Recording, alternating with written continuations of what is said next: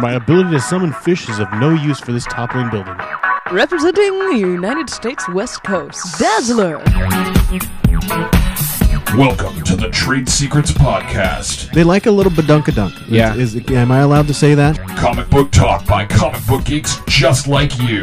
Everybody's in the midst of grief, and Reed Richards' wife is hitting on the new guy. Work it, make it, do it, makes us. And now, your hosts, Luke Matthews, I've got abs on my Adam's apple. Andy Padell, Gimp fight. Found the shit. Oh, Hitler porn. Ann Bean, Dang it, Point. Why weren't you more cohesive? and Joel Simon. Did I just have a stroke? Never. Ever. After work is over. So, welcome everybody to episode 43? 43? I think it's 43. Sure. Episode 43 of the Trade Secrets Podcast. We are gathered to... We are gathered Joel, here you today. you okay over there? 44. Letting that sink in. 43. 43, yeah. Episode 43. Good So, Lord. been doing this for a while. We've read so many books. At least 30. Yes. For this episode, this is the first episode after Emerald City Comic Con, and we are doing the Manhattan Projects for this one. This is Ann's the suggestion. second episode after Second? Yeah. Is it? Yep. Really? Yep. Second. What was the first one? Last week. yeah. The 12. The 12. Was that after? That was Yes. after. God. I would have forgotten that one, Luke. too. I put that one Has so no sense far of time. behind me that I thought that it was a while ago because I want it away from me. I'm trying to distance myself from I'm just it. hoping at some point in the future that I can forget Adolf. Yeah. Not Finger when, of shame. not when we keep reading books that have him in it. No. I know, right? No finger of shame. Actually, No. this is what the second book in a row that's had Hitler in it at one point. Who the fuck knows? It's a theme. Whatever. Hitler Godwin's porn Law. isn't that one of your things? Hitler porn. Oh yeah, that's It's one of your, one of that's my one of your quotes, quotes. Yeah. Gimp fight, Hitler porn. Have you heard the shortened version in Yes, the new I intro? My Hitler story didn't have any Hitler porn in it. I had not listened to an episode in about 2 months or so, and I'm like, oh, I'll go through these, and the new intro kicks in. I'm like, fuck. I shortened the intro because I actually got a lot of feedback from listeners who were like, God, this intro takes forever. And I'm like, yeah, it kind of does. So I said, fuck it, and I shortened it. I'm trying to find short quotes from people, too, so that part of it doesn't take forever, but It's just whatever. It's me screaming Gimp fight, and Joel saying, Gimp did I have a fight. stroke? And it's from different parts. Oh, good. Yeah. On April Fool's Day, Pandora trolled me. I'm sure, with no thoughts unless there are giant computers trying to take. Anyway, what was my point? The freaking after the fact music came on, whatever that song actually is, and yeah. I freaked right the hell out. Base Nectar? No. Base Nectar's the end. The beginning is Ronald Jenkins. Yeah, Jenkins. No, it's Jenkins. it's Jenkins. Ronald Jenkins. And I don't remember the name of the song Me anymore. neither. It's off the album Dirty. But anyway, like I said, we are doing the Manhattan Projects, but so I was trying to remember this before the show what the piece of comic book news that I wanted to talk about was, and that is the announcement that was made on April Fool's, turned out to be real because Matt Fraction hates April Fool's Day, that Michael Chabon is writing a backup story to the next Casanova book. Wow. And Yes. yeah, it I guess Gabriel Ba is the main artwork like he normally does, and Fabio Moon's going to do the artwork for Michael Chabon's Which story. is funny because they both have distinct styles, but they can actually draw each other's styles perfectly. Yeah, yeah. So I think that's It's like cool they're related because or something. Yeah, some of Yeah. them. I'm about 2/3 of the way through Amazing Adventures of Cavalier and Clay right now. I don't know. I'm. Still slogging through, huh? It is. It's good. Has it picked up the pace for you? Not really. It's I just spoilers just got to the point where Hey. what? I'm reading it. Oh, I haven't fine. gotten that far. Okay. It's a 10-year-old book. I'm not super enjoying it really, but we'll see how it ends because a lot of books to me have gotten redeemed by their ending for me. Like there's a lot of books that I like. What was one that I read recently? The Gone Away World by Nick Harkaway. Harkaway. had some parts in it that I had to slog through because he rambles. He's very British. He has these kind of rambly tangents that go off on some direction for way longer than they need to. Tupperware and the ninjas, though. That's fucking priceless. Yes.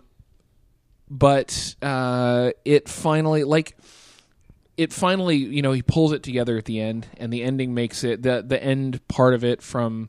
I mean, it was a little predictable in my mind. I kind of saw what was coming, but it was worthwhile, so made it worthwhile. Anyway, onto comics. Comics. Booklet pictures. I have been catching up. Still trying to catch up on all of my monthlies that I have not caught up on. I finally got caught up on Conan, and I have to say there was a 2-issue stint where the artist has changed several times. Like Becky Cloonan did it for a while, and then James Herron did it for a while, which is spectacular. That guy can draw all comics. I just want him to draw. That's the second time he's actually done that book. Really? I think he did some really early stuff with it. Oh, okay. But they had a 2-issue part that was done by a guy named Vasilis Lolos. Vasilis Lolos is amazing. Terrible for Conan. Terrible for Conan. Like, is it too simplified? What's his style like? No, it's not even too simplified. It looks stylistically very similar to the stuff that they did for the reboot of Prophet, and it's just not right for Conan. Like, it's too goofball. It's not a modern style. It's just think of the artwork that's used for oh my god, I can't remember the name of the band now. The fucking fictitious cartoon band. Gorillas? Yeah, Gorillas. Oh. No, not the stuff that was not the stuff he did in Conan. Okay. No. I don't know. It just wasn't right. It was too I don't know what it was too. It was just not Conan, right? It's one of those things where, like, there are times when you can say you have a preconceived notion of what the subject matter, like, there's this is Conan, it's this style of things, and then it was too different from what you expected. And they can break that with some artists, and it works. Becky Cloonan is a perfect example of someone who is not the typical, like, Conan feel, right? Right. Because you go back to the original, I should say, the beginning of this particular run of Conan with Dark Horse, and it was done by Cary Nord, who was basically emulating Boris Vallejo the whole time, and it was great. It was spectacular for Conan, right? But then you start getting other artists, and it's fine, and they do okay. And Becky Cloonan was a serious break from the traditional Conan art that worked really well. So was James Herron to some degree, in my opinion. Vasilis Lolos was Vasilia Lolos, whatever. He was like, I'll show you those issues because I think even people who like Vasily Lolos's art would look at that and go, "This really isn't Conan. It's just not Conan." But anyway. And the other thing, I caught up on The Massive, which is still spectacular. So good. It's so good. It's like one of the best comic books on the market right now. What issue is it on? It's on 8? Just released 10. 10? Yeah. Okay. And the other one that I'm finally getting caught up on is Orchid, which I still enjoy that book. I really, really like the world. It's not AAA writing, in my opinion. It's decent, but it's not great. But the world that they built for it is really good. So here's what's weird. There's 2 books that I can think of right off the bat that had musicians who became the writers. Orchid and Umbrella Academy. Mm-hmm. They're both decent. They're well above the norm. Absolutely. And it's very surprising that those guys have managed to transition so well. Uh-huh. I mean, is it Gerald Way? Yeah. Gerard, whatever. His music, don't Vasily. You were like his name has an S at the end of it. You pronounced it like it was fucking Klingon. Vasilis. It has an S at the end of it. Anyway, I don't care about Gerald Way's his music at all, but when he writes a story, it's really well done. And I don't know where that comes from. And from what I've heard about Orchid, it's the same thing. I mean, it's not perfect by any means. Sure. But it's really good, and it's original, I think, is maybe the key. It's like you have these people who aren't raised in comics as comic writers. they're raised as writers, so then they sort of have a different view. Like, no one's told them what they can and can't do, Yeah. so they'll try something completely different because they can. And it works. Yeah. Nice. And that's actually what I'm finding when I'm getting caught up with my comics recently, is that I am for some reason just losing interest in mainstream stuff. The only two comic books that I actually subscribe to right now Hawkeye. are... No, actually, I don't. I'm going to get it. I'm going to get God it damn it, when it comes out in the hardcover. That's a Matt Fraction, right? Yes. Yeah. I'm going to get it when it comes out in a hardcover, because that one's... I've read a couple issues, and it's spectacular. It's not one that I really want to collect monthly, but it's one that I will get a hardcover of and I want to read.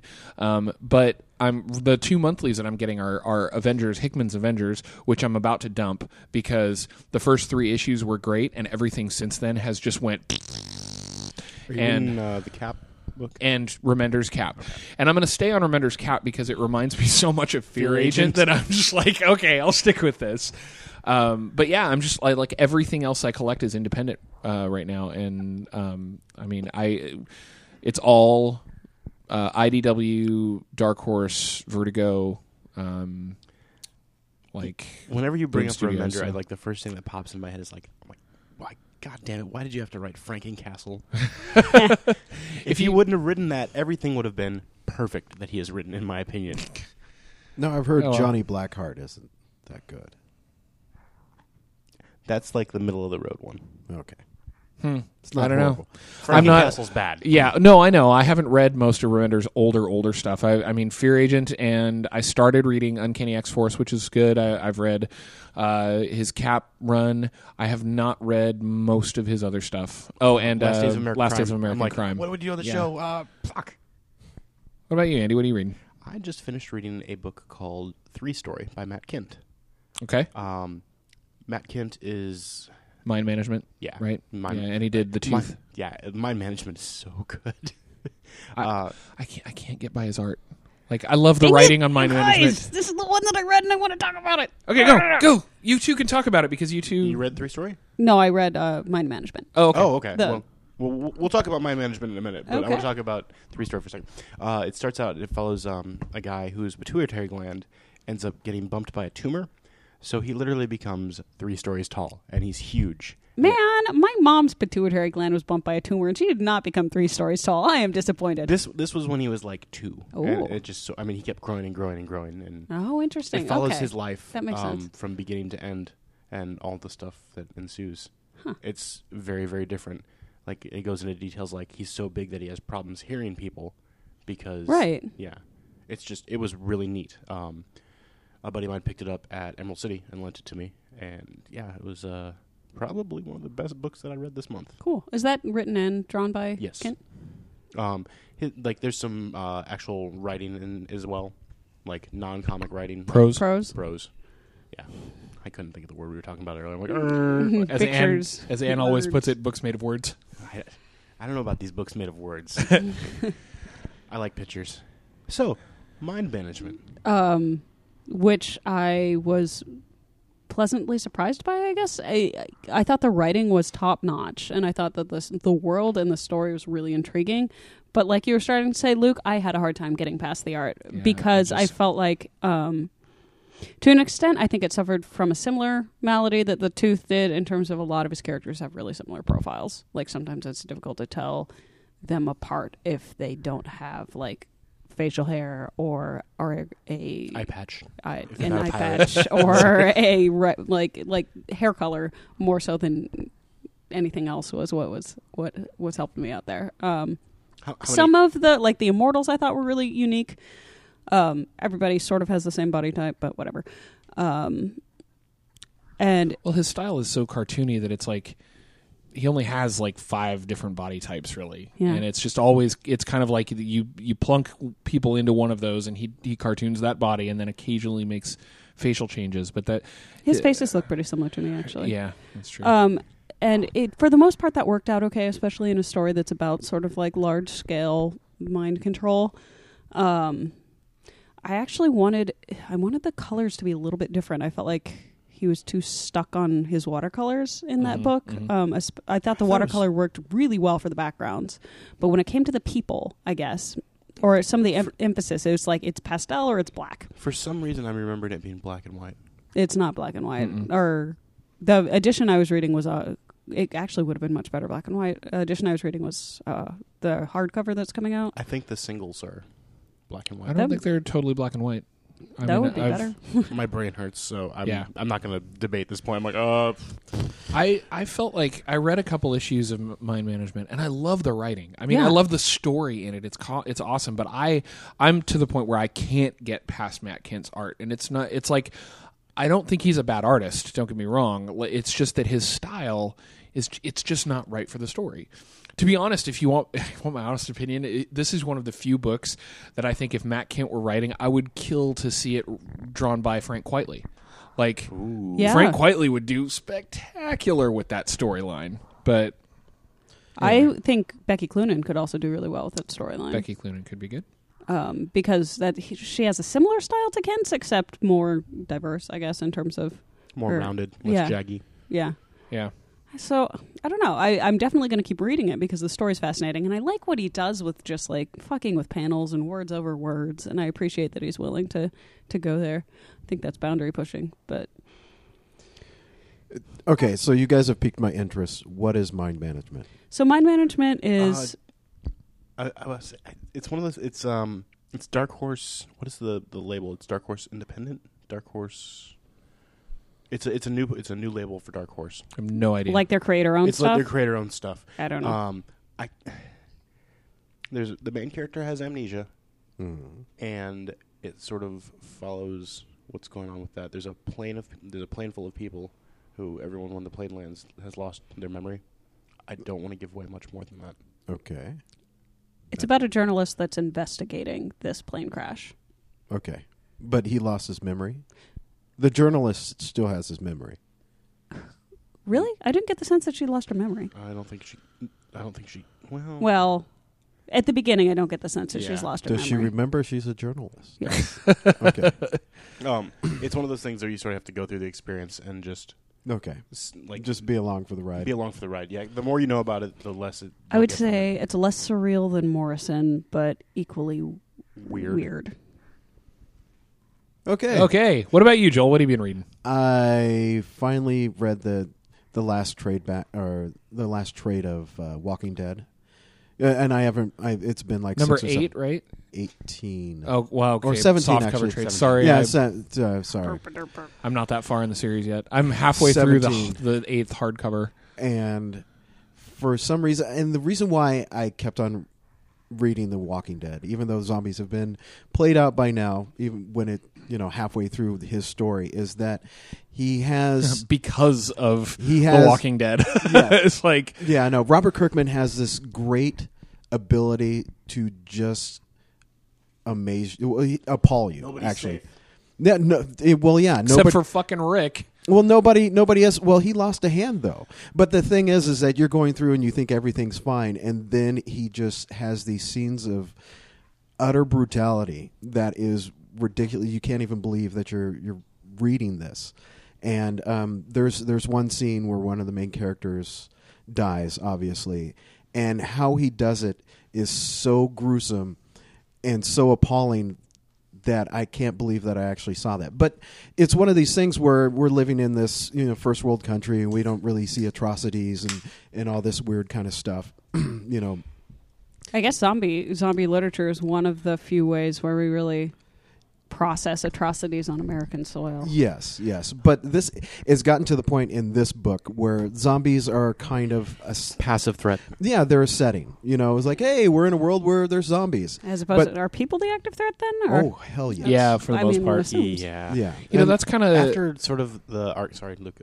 But after the arc where they're in the prison, Yeah. at that point, the main threat changes from how they're dealing with zombies to how they're dealing with other survivors. Yeah. Oh, Yeah. okay. Because that's where they meet the governor. And, that's where things go to all That to would hell. totally be the issue anyway. Kind Yeah. of the point is anyone who has survived to that point can deal with the zombies just fine. I Yeah. mean, you're going to have bad luck in certain situations or whatever, but in general, You can be like, they're oh, experienced soldiers at this point. Yeah. Everybody who's still alive is experienced with it at some point. Carl's So. like, oh, it's another zombie outbreak. Yeah. It becomes like one of those hazards, like living in the North Pole or something like that. You have Right. to deal with your environment. It's part of the environment. No, And- sorry, go ahead. well, and the main threat now is just meeting other people, and so it was dealt a couple books before where Rick met this one settlement that they're in, and he couldn't trust any of them. You know, he's like, let's take this place over. Instead of like actually joining these people and helping them out, he wants to kill them. See, one of the things that I like about The Walking Dead as an ongoing series and is how it's morphed into that, because I think that the appeal of typical zombie storylines is you're dealing with people like zombie movies and most zombie stories that are a beginning, middle, and end that are all right in the beginning of a zombie outbreak are how people deal with each other when they're all in a panic, right? Mm-hmm. It's like shit's going down and they just need to get out of it. Yeah. And that's and it's still That is your story. It's still built around the kind of interpersonal dynamic of how people handle a stressful situation. But as Walking Dead goes on, it's more about dealing with how do you maintain a civilized society that is filled with people who have experienced atrocity after atrocity after atrocity after atrocity, right? Everyone they know is dead. They've probably had to kill people they know. They've had to put down innumerable zombies. So it's literally everybody who's still alive is broken. Yeah. And Oh, yeah. you have to try and figure out how anybody can actually have any kind of meaningful interpersonal relationship when everybody's fucked in the head. Yeah. And I like that. I like the way that it's gone that way. I love post-apocalyptic settings, you know, like zombies or Mad Max or, you know, after a nuclear bomb or something like that. I love that kind of setting where people, like, all of civilization has fallen down and you're just surviving, and you have to survive and see if you can still keep your humanity when everything that you know is gone. And I really enjoy that, and that's how The Walking Dead is too. Because okay, we've gotten over the zombies now. Now, how are people dealing with other people when there's the threat? You don't know if this person is just going to take everything you have, or they're going to help you out. You know, because in normal society, everybody's civil to each other. You know, I mean, What? no, but Mostly for the American most society. Part, well, yes, in American society, everybody's civil to each other. Define civil. I mean, you don't run around and steal other people's stuff or take their cars or murder them. Just let him get his I know, point but- out, guys. Come on. We're not constantly murdering each other or pretending like it's a game of Grand Theft Auto. Yes, we aren't. It's not a video game because there's repercussions from that. But if that structure is gone, you know, you have people dashing babies upon the rocks. You know, which God, I love happens. Crossed so much. Yeah, but Cross just takes it a little too far. No That's such one thing. of the reasons why I like The Massive so much, because it's a post-apocalyptic story that does not turn the world into cannibals or Mad Max. It's like, yes, there has been a lot of terrible environmental disasters, and they have caused a breakdown of the existing societies, but they haven't caused a breakdown of humanity. So you still have some structure to places, but sometimes it's the way that I believe an apocalypse would generally happen is that you end up with more of a sense of like societies that existed degenerate into their communities, baser forms. So there's a lot more things, like there's a lot more black markets. There's a lot more like criminal, quote unquote, criminal activity that would have been crimes in the main society, but that are kind of overlooked now because there's bigger shit to deal with, right? Oh, yeah. So it's not a situation where everybody's like just going ape shit and killing everybody. But the societies that did exist are pretty much gone. And that's one of the I really liked it because I like post-apocalyptic stories too, but every post-apocalyptic story tends to be it's either Mad Max or it's a fucking zombie apocalypse, right? So you're saying this explores some territory that's in between Law and Order and dashing babies on the rocks? Yes, basically. And it's you tend to have scenarios where people where, like in Africa is a good example. In there's a part where they have to go to Mogadishu, and Mogadishu has become basically the biggest black market in the Eastern Hemisphere, and where it used to be small African warlords kind of running their own like piece of the pie where they could without getting nailed by the law. Now that the society has broken down, those warlords are the government. Yeah. You know, they have expanded their reach and become the leaders of that area, and it's interesting. It's an interesting storyline. Yeah, and that's how this Walking Dead is where Rick, they meet this other society, and they realize that this society is paying tribute to some other roving bands. And so there's like, you know what, we'll give you protection if you give us supplies and whatnot, and we'll protect you from these bandits that you're paying tribute to, a lot like Seven Samurai. And it turns out that there's a lot more bandits than there are the samurai, and things go awry. Oh, it's kind of like a Book of Eli. Have you seen that? Yeah, where it's like, there are pockets of quote unquote civilization that aren't really there, but then what is the book? You watch the movie. All right. Yeah. Trust me, because that's actually a humongous part of the movie, and so it's one of my favorite post-apocalyptic movies too. So is this one of the things where we're not spoiling stuff now? At least for that, like Okay. if he hasn't seen, if somebody in the I haven't room seen it hasn't seen either. it, like I'm not going to spoil Cavalier and Clay because Thank you. now if we had all seen it, Yeah. of course we'd talk about Okay, it. But that's true. so Gary Oldman is awesome, by the way. Gary Oldman is always awesome. Indeed. In the dying days of a war, a weapon that would settle the score. Whoever found it first would be sure to do their worst. We always had. Okay, let's move on. yes, let's move on to the Manhattan Projects. Manhattan Projects is an independent sort of. I mean, it's creator owned. Let's call it creator owned. Creator owned. It's. I don't remember what's the name of the artist. Patera? Patera. Nick Pitara. Nick Pitara, who is the same guy that draws Pax Romana, is he not? I believe so. I think so. I think Nick Pitara is the same guy that does Pax Romana. Anyway, it is Jonathan Hickman, who is the current writer of Avengers, and Nick Pitara doing art.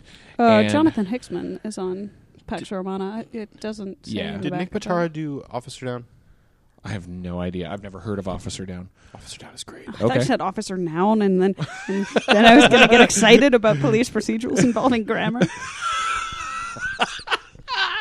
That's amazing. That Grammar police, freeze! That Not sounds like literally. That sounds like it should be a skit on Reading Rainbow. Oh man! Dum dum. Yeah, don't Officer Down. Anyway, This is set in the. Well, I guess it spans quite a bit of time, but it's primarily set in the 40s, and it centers around the same group of people that were involved in the actual Manhattan Projects in the World War II for the development of the atomic bomb. But what the premise of the book is that there's a fuckload more to the Manhattan Projects than just the bomb. And to all of the people that are involved as well. Hooray! This Vampire book, Fermi. yeah, right. This book kind of made me. It made me do a lot of external reading because there's a lot of this. Like, there's names I know. I know Fermi. I know Einstein. Oppenheimer. I know Oppenheimer. I know what's his name? Richard Feynman. No, not Feynman. The skull guy. Oh, really? You know? Harry Daglan. Daglan. don't I'd know heard the Daglan. name from history classes and stuff, but I've never. I didn't really know much about kind of the story surrounding them, and kind of. It's interesting because this is an alternate history book, clearly, that has a heavy science fiction kind of fantastical element to it, with the same kind of like Hickman. Everything Hickman does has kind of this, like an overarching kind of epic feel to it. That there's something major going on behind the scenes of whatever it is that he's pointing you at. So I think he does that pretty efficiently and well in this. Yeah. He does. Like within the first couple of pages, with the Yeah. parallel Oppenheimers. It's like, Yeah. bam. Yeah. Which is funny because we have the extraneous exposition from Straczynski, who does a little bit too much, and then we have Hickman, who's very succinct and he sets it up. I think one of the first individual ones or his independent books that he wrote was Pax Romana, Red Mass of Mars. Red Mass to Mars was actually pretty current. Pax Romana and Yeah, but Nightly News were the some first of his one, earlier the stuff. first one I read was Red Mass. Okay. Yeah, I'm talking about myself here, getting a little egotistical. Anyways, he had set up the entire world in like the first 4 pages, like everything that had happened that set up Earth as it is now, and it's in the future. He did it in like 4 pages, and then that was the setting, and he set off on it. You know, I like it better when he does that kind of thing, like with this, where he sets up the characters and then he presents it in a way that they can kind of tell whatever story he happens to want to each issue. You know, he doesn't necessarily. I didn't feel like this particular trade stuck to a through line much. It's more like, here's some characters. Here's kind of here's the overarching thing is that this is all taking place during World War II. And here's events that happened during that time period with these characters, which is one of the things that kind of aggravated me about is aggravating me about his Avengers book right now, is that the first 3 issues of the book are, here's the setup, here's the story we're going to tell, but then after, it pissed me off so bad, after issue number 3, he has this story, and at the end of issue number 3, a secondary character shows up, and it just literally eliminates everything that happened in those first 3 issues and goes, oh, no, that's not the story we're telling. We're going to go in this other direction. mainstream comics, And that's why I'm just like, they're related, kinda, but they're not. And the reason I didn't like that was because it was definitely I think they're on issue 8 right now, and it was definitely 1 through 3 had a very distinct through line, and then it stopped, and then issues since then have had a different, not as interesting through line. Whereas this, I felt he did a good job of that same kind of like initial setup, like here's your characters, here's your timeline, here's the alternate universe that we are putting you in. Let's fuck around for a while. You know? I felt like the last 3 or so issues were ramping up to something concrete, but the first couple were definitely like, hey, look at this wacky world. At the same time, I think he plants seeds that he harvests really well later, like the Yeah. Einstein and the In the gate monolith. to monolith comes up in the first issue. Surprise! I'm the evil twin. I killed my good brother. Lol. Well, it was an It's a interesting theme. to come to that specific point. That was actually one of the more interesting things that I felt about it was you spend 4 issues seeing him with this thing, just staring at it, and then when they finally explain that he actually built it, like built it from a dream, and it's like You do. he built it from a dream and doesn't even know what the fuck it does. He's not smart enough to open it. Okay. Yeah. Now this is the thing. Is he the one that built it? He was staring at it. Okay, I think so he's the mirror universe version of himself. yeah, that's the thing, and he doesn't realize how the original Einstein opened it, Yeah. and so he wants to go back through. Well, see, I felt like, oh, that's true. Because he clubbed himself. Well, Yeah, Yeah. see, Universe learning shit. That's Yeah. what I'm doing. And he left Yeah. he left the blue Einstein in the red world, and the red Einsteins in the real world. Yeah. Okay. Anyways. Yeah. So yes, but Or is it real? Mwah. but they It's give real. you the impression. They give you the impression for the first few that it was something they had collected and that he was studying. And then when they give you the twist of, oh, he's trying to figure out his own quote unquote his own technology, in that the Einstein that he dumped into the mirror universe is the guy that built it. Like that's. It was an interesting twist that they threw in there. Like, and then for So what and you're trying to thoughts. say is that the writing in this book is of a much higher caliber is. than Gears of War. What? What? That wasn't what I was trying to say, but we'll go with it. All Okay, right. sure. It's one of the better things we've read for the show in a while. I thought the riffs on history were totally delightful. Like the new, like the very last line is Oppenheimer going, "We have become destroyer of worlds," but it looks really different when it's Oppenheimer and army of freaky Oppenheimer personalities plus alien And a bird. intelligence and a bird, absorbed from. Oppenheimer is one of my favorite characters. The bird, yes, Joel. The bird is always shown in one of Yep, and he's just It's on his shoulder, always. There was and the alien that he got from eating brains, Yeah. like you do. No bird. it's a character No, that look in the background images. it's a character that's interesting because it reminds me of a take on a crazier take on a character that was in the earlier issues of Invincible. That he was I can't remember his name for some reason, but he was a big deal. He was a scientist who had his superpower was that he was able to travel between dimensions. So he had developed, but the problem was that he never really knew he could travel to that same point in time space in another dimension, but didn't know what was in that dimension. So he didn't know whether it was actually like safe to sliders? go to that dimension, because he didn't. Yeah, basically, because he would. Maybe there's a building there that's not in this dimension, and he would come out in a wall type, that kind Right. of thing.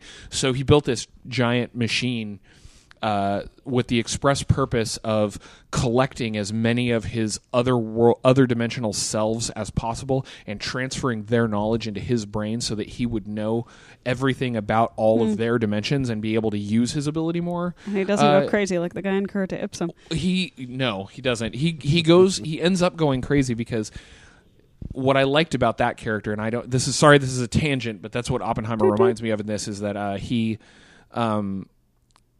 wasn't doing it with any kind of malicious intent, but when I'm sorry, I need your brain. well, no, he wasn't. The thing is it wasn't that he wasn't going to kill any of them. Oh, that's he was just nice. The machine was going to transfer their knowledge, and then he was going to, and they would retain it, and then they would go back home. But then Invincible and the Guardians of the Globe get word of what he's doing, and in the middle of him trying to do the transfer, they bust in and they stop the transfer, and the machine blows up and kills all of the otherworldly versions of him and completely fucks up his brain, so that he becomes this vengeful supervillain. Anyway, sorry, total tangent, but that's it's a We character love that I her. really like, and that's this version of Oppenheimer is kind of this Siler. crazier. Siler. Yeah, really is this crazier take on it, where he's he can, and it especially reminds me of that because once they open the gate toward the end, and he realizes, I can go find all the other me's, and I can eat their brains, and I can have all the me's in the world. I really like the interaction that Oppenheimer has with the alien, the scientist who lands on the planet. Yeah. He's like, let's cut to the end, shall we? What? And just shoots him in the head. Yeah, it's just And then if you look at the next panel underneath, he's calmly standing there as the gunfight is going on next to him. yeah. He's just like, Yeah, the guard aliens are just like. "Bruh." And the beautiful I thing can't believe about that was my commentary on that particular scene. beautiful thing about this is we had Oppenheimer set up in the very first issue when he's thrust into a military situation. It seemed like for the first time. And it's here, have this stationary gun and gun down all of these robots that are coming through this gate from Japan. And then So, I know, and he's standing there behind the stationary gun, and I love that end of that scene where he's like, And he's like, I noticed when right after that scene finishes and he's walking and he's like, this thing would dare touch me, and he Yep. he- Don't touch! he goes to kill it or whatever. I'm like, something's not right Yeah. here. Can't kill a thing that wasn't alive. well, and that's the thing, is that it's for readers out there who hopefully have read the book, and this isn't too much of a spoiler. I mean, it's the setup for Oppenheimer being a complete whack job in this is that it's not what the fuck's his real name? Joseph Robert Oppenheimer. Robert. It's not. They split Robert Oppenheimer and Joseph Oppenheimer in this book. They are twin brothers, basically. And that's the thing that I've never really got. They don't really, and I'm sure it's purposeful that they don't really clarify whether it was actually twin brothers or whether it was Alternate dimension. multiple personalities, right? But they specifically They were say born that 6 minutes apart. Okay, but they say that, but they don't really. seems like the read of it is that it's twin brothers that were born 6 minutes apart. There are two heads in one of these panels. Robert Oppenheimer is the sane of the two, and Joseph Oppenheimer is the nutbag of the two. Yeah, and then, but at some point, Joseph escapes from a mental institution, kills and eats Robert Oppenheimer for his His brain, tasty brains. his intelligence, and then takes his place. So because at some point he had been, raising animals and then Eating them. and They thought he was letting them free. Yeah, everyone thought he was letting them free, but he was actually killing and eating them all. Those bones had to be hard to pass. Ugh. So there's a lot of subtle stuff in this book. Like, you can enjoy it not knowing who any of the historical characters are, but I think you get another layer knowing the historical characters. I looked up the fictional biography of Richard Feynman, and it's a Latin, because there's a bunch of quotes at the beginning of each chapter from this book called The Recorded Feynman by Clavis Aurea. And Clavis Aurea is not a real person, but it is a Latin phrase that means the golden key, which I thought was interesting. that is interesting. That's what More mysteries await. That's what I was thinking of at the beginning of this, was that I like reading alternate history stuff in general, because sometimes it helps me go back. Sometimes I'll go back and do the research and find out like what actually happened, so that I can understand the placement of things in the book. For example, they talk about this. Where this book leads is that eventually FDR dies, like he does in real life. Only they plug a cord into his brain and plug it into a bunch of mainframes and turn him into an artificial intelligence. And then they talk about him forming a shadow government underneath ours, where FDR is still alive in an artificial form and the president of that shadow government. Which to me is really fascinating, because there's a lot of shadow government narratives, but rarely are they the good guys. Yeah, exactly. Why do you think these are the good guys? I don't, like, they kind of are, they're kind of not. They've created the atomic bomb. They've wiped out an entire species. That's true. They were the ones intergalactically. that really made the go-ahead with the nuclear strikes. One of them too. is a cannibal and serial killer. That's true. They're the protagonists, shall And we Einstein's just an asshole. say.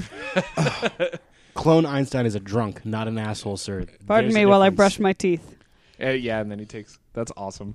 That's another callback that reminds me of one of my favorite moments from an Iron Man comic was from an Ultimate Iron Man, where he gets called to meet up with the Avengers. It might have been in the Ultimates, actually, where he gets called to meet up with the Avengers, and he walks out with a fucking drink in his hand, and his assistant, who is not Pepper Potts in that particular book, but his assistant goes, "It's 11 in the morning. I mean, isn't it a little early for drinking?" And he goes, he points at the Iron Man suit and goes, "Would you climb into that thing sober?" Like, Nice. but sorry, I'm on tangent mode today. I'm On a tangent. it reminds me a lot of stuff. So Did we do introductions this episode? introductions? What do you mean? Like, No, I don't think we did. I don't think it we doesn't did. fucking matter. People know who we are. This show actually has a consistent cast. So, my God, I'm. is big Eddie f- still in Korea?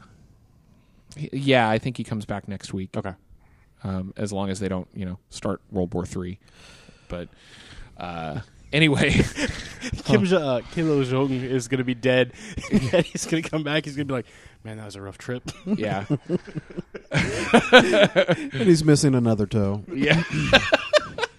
He's never missing the first toe.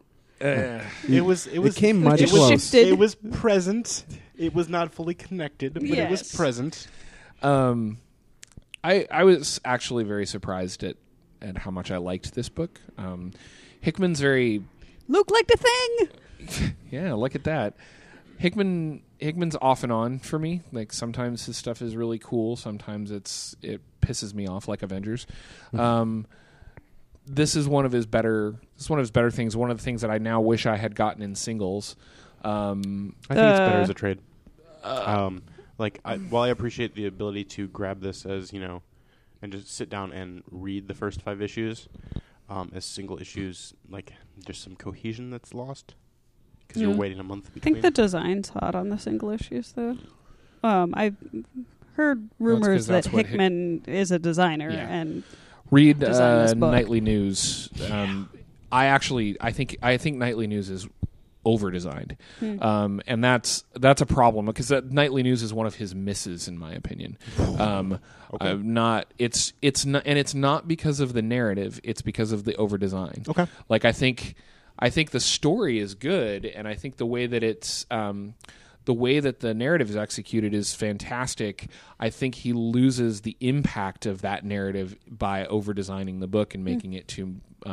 It's basically one giant. It's designed like a giant infographic. It's really strange, and it's might lose some of the feeling of a comic and a seamless flow that you can jump into. It loses the feel of an actual story, and It's just kind of a becomes PowerPoint presentation. Yeah. Oh. So sort of on a different page. Like I did like this, however, there's way too many similarities between Umbrella Academy, Casanova, Five Fists of Science is another one that springs to. Five Fists of Science is very much. There's a lot of.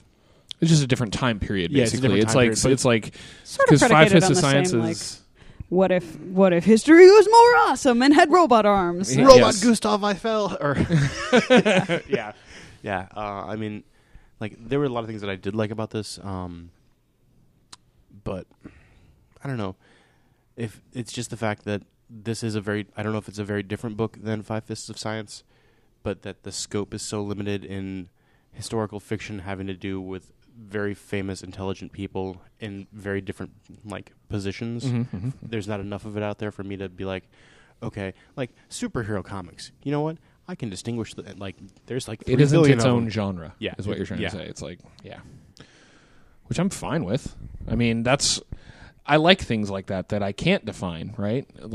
Because I can't just plug it into a spot and call it something. But I don't know. I think one of the things that I like about it is I enjoy alternate histories that Alternate historical fiction. That was the word you're looking for earlier.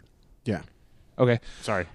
Like a lot of alternate histories that I've read tend to predicate their entire story on a single different event, right? It's like what if this didn't happen, or what if this did happen, right? Like something like that. And what happens is they normal history comes up to a point and then diverges, and then it's kind of free game to do whatever the fuck they want from there. What I liked about this is that it takes the history that everyone knows and puts an undercurrent to it and says, well, what you know about it didn't happen the way you think it did.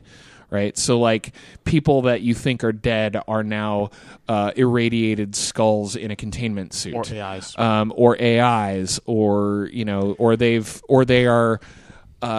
They're kind of They're the twin brother. they're kind of the antithesis of their public image, right? So things still all happened the way the public knows that they happened. It's just that now there's this undercurrent. Now there's this things that's different. Like they make comments about how every 10 years an alien spaceship shows up and they have a confab. And they said that every 10 years it still happens, even when there's a mishap like Tunguska or Roswell, right? So it's like they make it the Tunguska crater is apparently an alien spaceship crash, and right, and so. And I enjoy that. I like because it keeps me interested both in the alternate history and the real history. So on that note, one thing that alternate historical fiction has is it normally says, what if this event played differently? And one failing in that idea is that if a single event played differently, things would pretty much still turn out the right. Like, what if the United States got repelled at D-Day? Guess what? The Russians would have still fucking rolled over the Nazis like it was no big deal. What if somebody killed Hitler? Oh, well, then Himmler would have. Yeah. Right. I mean, basing your alternate history on an event To be entirely honest, if Hitler got killed earlier, the Third Reich probably would have been more successful. Yeah. Let us invade Russia. Have a land war. Yeah. Basing it on an event is a bad idea in the first place. However, basing it on characters and so not changing one thing, but changing the character who affects all these different, versions. That's the way to go about it. That's one thing that I really did like about this book is you're not just saying this happened differently. It's these were different people. Yeah. It's one of its biggest, merits, I want to say. I brought that up because I just finished reading Bone Shaker. It's a Sherry Priest Gamma means steampunk novel. Sort of steampunk. It's not entirely, but there's a lot of that. A lot of that book's history is built around the idea that the Civil War didn't end when we think it ended. That it's the book is set in in 1869 or 1868, and the war is still going because Stonewall Jackson? Yeah. Stonewall Jackson didn't die when he was supposed to die, and kept the South going longer than they were supposed to be going. One problem I have with that book is the geography is so fucked. Oh, it's fucked. It's the part that I could not get past. She lives in Seattle. No, she doesn't. She lives in Tennessee. But she did enough research on Seattle to know. She lived in Seattle for a while. She may have. Okay. She lives in Tennessee now. Anyway, yeah, that pissed me off. I almost Seattle geography yes. is wrong. The book takes place in Seattle. There's right. Okay, so there's parts of it that she admits are wrong on purpose. Like, for example, like the Smith Tower exists about 10 years earlier than it was actually built, and she did that on purpose because she alters her history to make that happen. However, she also talks about fucking Seattle being on the coast, like the coastline, not on a bay. She talks about like the surf crashing into the rocks next to downtown Seattle, right? Like, no. And it's hard That's enough. painful. It's Actually, painful to read when I live here, right? There's a amazing tangent that would come out of that being the actual history. So if Seattle is on the coastline, right? Forks doesn't exist. Forks doesn't exist. Twilight. That's brilliant. Yeah. Everything is forgiven. I want to go there. That works. I want to live in this Seattle world. coast. Yeah, I agree with what you're saying. Like, the way that they alter the characters is what makes this interesting and continues to interest me, because when I first got finished with it, like we were talking earlier, it feels very disjointed in some ways because there are bits and hints of future storylines, but there's not. This is the very beginning of the arc. It's not a self-contained. Yeah, there is no unit. self-contained arc in these first 5 issues, except to introduce characters. So there's another Alan. After this book, it goes into sort of dealing with space, and there's an Alan Moore book that I can't think of right now, where as opposed to Russia or the United States being the first people to launch a spaceship, it's England. And no idea. I fucking Halo Jones. It's Alan Moore. Anyway, yeah, whatever. You've been very quiet, Joel. What do you think about this book? I love it. No, I'm letting you guys talk. I've given up trying to talk over you fools because you're so opinionated. It's actually Verbose. pronounced fools. Yes. Oh, I'm Jesus. jealous. No, I really enjoyed this book. And it made me laugh out loud several times, just because you see all these characters, these historical characters that you know to be true, and it totally turns it on their head. Like Einstein is an asshole, which you always see that picture of. He's like this playful old German guy who has figured he's German, right? Yeah. Okay. It's Hitler is Austrian. Okay. But he's always this playful guy. He's like, he's the grandfather everybody thinks they would have. And like, no, in this one, he's a drunk. He's a drunk, and he throws the death Buddhists that are keeping this portal open. So good. And he says, just be. I thought that was great. Yeah. It's like you should listen. You should have understood the repercussions of your actions earlier. Just be. Yeah. Like a cone. But Yeah. I was thinking about that actually. And like Truman is in full what are those called? Masonry. Oh, garb. yeah. With the headdress Washington, and the Washington. George Illuminati. Washington Masonic Memorial or Masonic Yeah, Memorial, and and he walks in and he's in. It's like it's not just a dressed like Masonic the temple. Statue of Liberty. Yeah, it's not just a Masonic temple. It's a full-on whack job like cult Masonic It's temple. straight up out of Temple of Doom. Yeah, it's awesome. Yeah, it is. And I just love that seeing all these historical characters and just making them wacky. And I like, You know? I do like how the Secret Service busts in there, and they're just like, they're not really breaking anything up. They're not really shooting people. They're just like, hey, Mr. Truman, it's time for you to be president. Let's go. Like, put on your diaper and let's get out of here.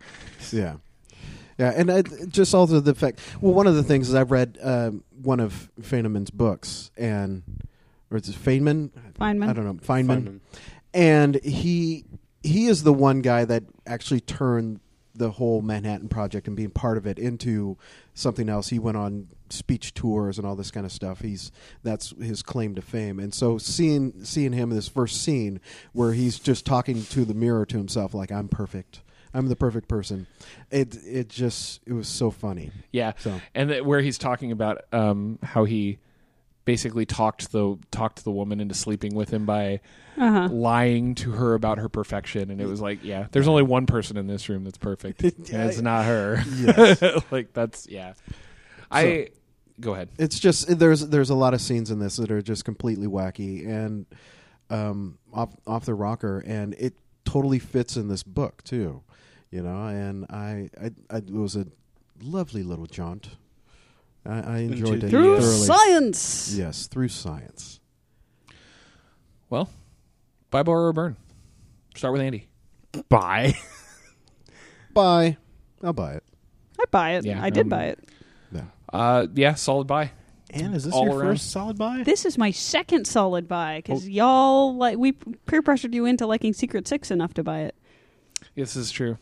This is a solid all around. Like every one of us is just go buy it. Yeah. There's no peer pressure involved. Yeah. I Buy it or you're not cool. Imagine a place where it all began.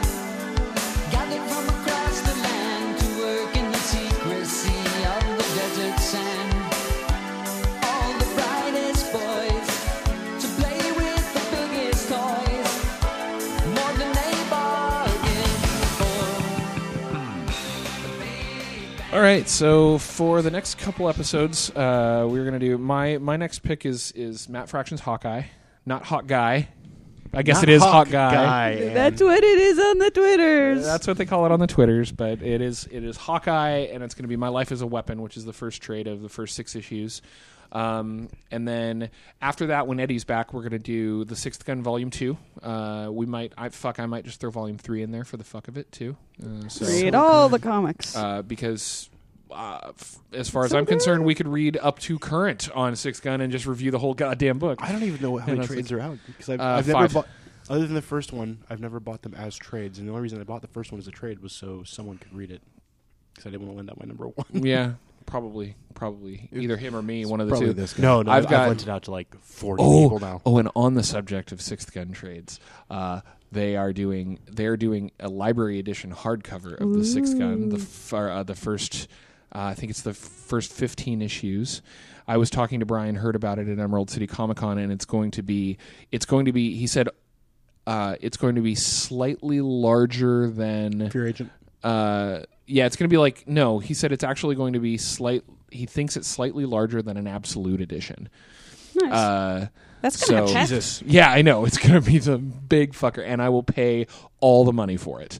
Because then once I have that, I will have I have the single issues, I have the first 4 trades, I will have the hardcover. The trades will become loan bait. Like so, I'm just going to be like, here, read Brilliant. It's totally what I've done. Like my volume 1 is just so fucking broken now. Yeah, it looks and- like something that is a 50-year-old comic. It's still my favorite comic. Like still right now, it is number 1 favorite comic.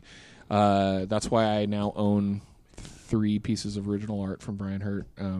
So it's good. It's good. So anyway, next issue is going to be Hawkeye. We'll call it a guttural stop there, right? Hawkeye. Now I sound like one of the people from fucking Galaxy Quest. Guy. Hawk guy. Jesus Christ. That's a great movie, though. It really is. It really is. So yeah, that's what we're doing. What? It's just this discourse is amazing. Listen, Ed. It's just rambling. Okay, I don't know really if you guys can't see this, but Luke has grown a magnificent beard. And I don't know if it comes along with the beard, the hermit kind of I think it rambling. does. I think you Alan Moore yourself a little bit. The bigger your beard I was grows. gonna say, I remember when I had a pretty impressive beard after, I don't think I shaved for like 6 months, and Yeah, this there was is like a different mindset involved. I just Yeah. stopped caring about everything. Would people just walk away mid conversations? yeah. Okay. Yeah, this beard is Andy pushing. would walk Then it away isn't. mid- People do that anyway. This beard is pushing 4 months. I shaved it off at the beginning of December, so it's this is It's where it's spring. headed. Yeah.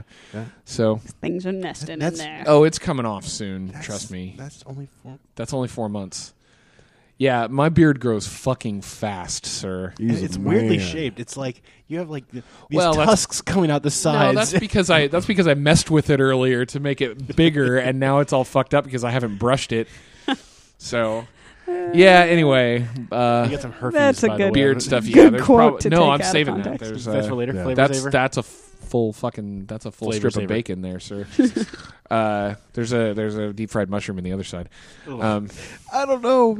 Don't shave it off. This is awesome. Like, I want you to go a year without shaving it. Actually- so for ECCC, you can look like Alan Moore. No. So on that subject, actually, one of the things that I was thinking of doing, now that I know that I can grow a beard out and it doesn't completely get scraggly if I keep it clean, I'm planning. I was thinking of starting just after next Emerald City, growing it out so that I can cosplay as Bill John for Nice. the Comic-Con after that. So anyway, what Who's Bill John? Bill John from Sixth Sixth Gun. Gun? Sixth Gun. He's The guy that gets big turned dude into a with golem? Or the beard. 12th gun, as I called it. Yeah. Only the second volume. After that, they went on to It's the 18th the gun. 18th gun. more. 12 magical guns have been known throughout history. Alrighty, so let's wrap this up. If you would like, forgot how to wrap up the show. Jesus Christ, I am. A gold pen. That's all you need. Well, regular broadcast in 1902. Trade secrets. Look at us on the Twitch. Newfangled podcasting. Casting the pod. Everyone So has help turned us off the out on podcast social at this media. point. Yeah. You can rate us on iTunes. All right, rate us it on helps iTunes. us out a lot. See, the You one can without facial follow hair. us She's on still with us. yeah, see? Follow us on Twitter. It's Yep. at Trade Secrets Pod. You can hit us up on Facebook. Email us if you want to be part of the show. Email us at tradesecrets@geekerific.com. We will use your comments and questions on the show. Thank you, Andy. Yes. Thank you, Joel. Thank you, Luke. Thank you, Ann. You're welcome. Thank you, Luke. Thank you, Beard. Work it harder, make it better, do it faster, makes us stronger, more than ever. After our work is never over. Work it harder, make it better.